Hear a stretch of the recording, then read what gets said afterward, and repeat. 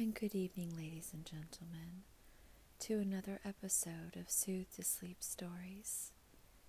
And before I begin with John chapter 6, from the version The Bible by Jesus, I want you to just relax and find a safe place where you can recline, whether it's your bed, a sofa, maybe it's a cot or a bench, the floor, or perhaps you're in a vehicle and you needed to pull over to just rest. Perhaps you're at an airport and you can only sleep in a chair. Wherever it may be, as long as it's safe, allow your eyelids to close and feel the flicker of your lashes against your skin. Feel the tension leave the middle of your brow. Leave the muscles of your cheeks, your temple, down your neck. Release any tension down the back of your neck, your back of your shoulders, down your biceps and triceps, your elbows, forearms, wrists, hands, all the way to your fingertips, and down the middle of your spine, down your lower spine, your pelvic floor, including your tailbone, your hips, your thighs, your knees, your calves, your shins, your feet, all the way to your toes. And inhale with me all the cares and burdens of today. And exhale and leave them at the foot of the cross. 1 Corinthians requires us to bring all thoughts captive to the obedience of Christ. Let's begin. 2 miracles and a lesson, chapter 6 of John, verse 1. There was a great multitude following me, so I went up into a mountain near Tiberias. The multitude followed me because of my miracles, and because I healed the sick. I then went up into the mount to sit with my disciples. We were on our way to Jerusalem to celebrate the springtime festival of Passover. I surveyed the multitude and then said to Philip, "Where can we buy food for them?" I knew that I would feed them with a miracle.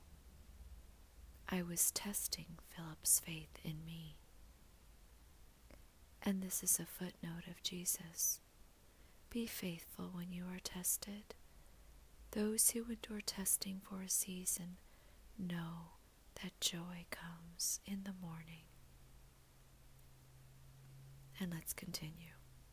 Philip answered, "If we had the day's wages of 200 servants, there would only be a little bit for each one." Andrew heard the conversation and found a young boy with 5 loaves of bread and 2 small fish. Then Andrew said, "This isn't enough for all the crowd." I said, "Make the men sit down in groups of 50 and 100 to make distribution easy." They sat on the grass in the area. I looked to heaven to bless the food. Then I gave it to the disciples, and they distributed it to the multitude. Everyone had as much as they could eat. Then I said to my disciples, "Gather the food that is left over." So they gathered up 12 full baskets. After the people saw the miracle, they said, "This is the one whom the prophet Jeremiah predicted was coming into the world to feed us bread." And a footnote of Jesus says, "I will feed you when you are spiritually hungry, just as I fed the 5,000 by the sea." And let's continue. The multitude rushed toward me. They wanted to make me king, but I went into the hills to pray. When evening came, the disciples went down to the lakeside and got into a boat heading toward the other side, toward Capernaum. It was dark, and I was not with them. A storm came up, and the winds blew threateningly. They rowed 3 or 4 miles, but were not making headway. Then they saw me walking on the sea towards them. I said, "It is I. Do not be afraid." They received me into their boat, and immediately we were on land. The next day, the crowd walked around the sea toward Capernaum, and they saw only one boat the disciples used. However, there were other boats that came from the place where I fed the multitude. People had gotten into these boats to follow me, so they asked me, "Rabbi, how did you get here?" I answered and said, "You seek me because you saw the miracles. Yesterday you ate of the bread and fish." I told them, "Don't work for food that perishes, but work for the bread of eternal life, which I, the Son of Man, offer you." The crowd asked, "What must we do to perform the works of God which you do?"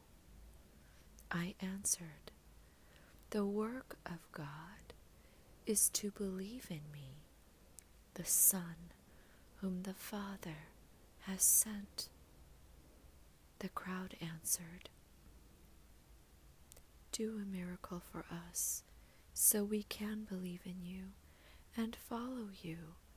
Our fathers ate the manna in the wilderness that Moses gave to them during the 40 years of wilderness wanderings." Then I said to them, "I say to you, it was not Moses who gave you bread from heaven. My Father gives true bread out of heaven.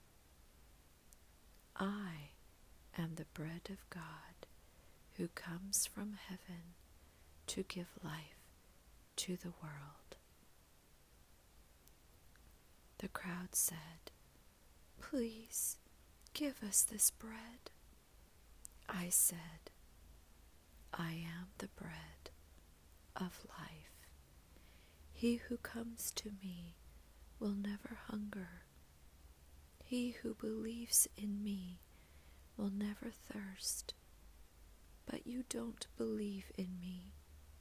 All my Father gives me shall come to me, and I will not turn them away, because I come from heaven to do the will of my Father, and not my will. It is my Father's will that I should lose no one who believes in me, and I should raise them up in the resurrection. And this is the will of my Father, that everyone who believes in my Father will have eternal life, and that I will raise them up in the last day. The Jewish leaders complained because I said, I am the bread who comes from heaven. They argued, is not this Jesus, the son of Joseph? We know his father and mother. How can he say, I come from heaven? I answered, don't complain. No one comes to me except my Father draws him, and I will raise him up in the last day. It is written in Isaiah, all will be taught by God. Everyone who believes what I say will come to me. No one has seen my Father except me, the one who comes to you from my Father. I have seen my Father. I say to you, the one who believes has eternal life. I am the bread of life. I am the bread who comes from heaven, that you may eat and not die. The Jewish forefathers are manna in the wilderness, and they died. If you eat of my bread, you will live forever, and the bread I give you is myself. It is given for the world. The Jewish leaders argued among themselves, saying, how can this man give us himself to eat? I answered them, I say to you, except you believe in me and accept me as Savior, you will not have eternal life. He who believes in me and accepts me as Savior has eternal life, and I will raise him up from the dead in the last day. I am true spiritual meat to eat, and true spiritual water to drink, and the one who believes in me and accepts me as Savior will live in me, and I will live in him. I live because the living Father sent me, and the one who believes in me and accepts me as Savior will live because of me. This is the bread who comes from heaven. It's not like the bread the forefathers ate and died. He who eats this bread will live forever. I ended these things I taught in Capernaum. Jesus' footnote. I am the bread of life. I will provide physical food for you when you are hungry. I will fill you spiritually with the bread of life when you are weak. Accept me today as your Savior and live forever with me in heaven. Let's continue. Many of my disciples said this sermon was too difficult to believe, but I knew they were complaining. So I said, if this sermon causes you problems, what will you think when you see me ascending back to heaven where I was previously? The words I spoke are spirit and life. The Spirit will give you eternal life. The flesh cannot help you. Some of you have not put your faith in me. I knew from the beginning those who believed in me and who would betray me. So I said, no one can come to me except my Father draws him. Therefore, many disciples stopped following me. Then I said to the 12, will you also stop following me? Peter answered, who else can we follow? You have the words of eternal life. We believe and know you are the Messiah. I answered them, I chose all 12 of you, yet one of you is a devil.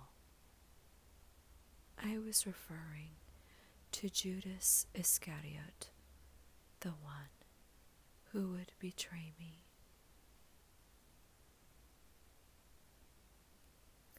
I hope you enjoyed this soothe to sleep story from the Bible by Jesus of chapter 6. Until next time, sweet dreams. Blessings to you.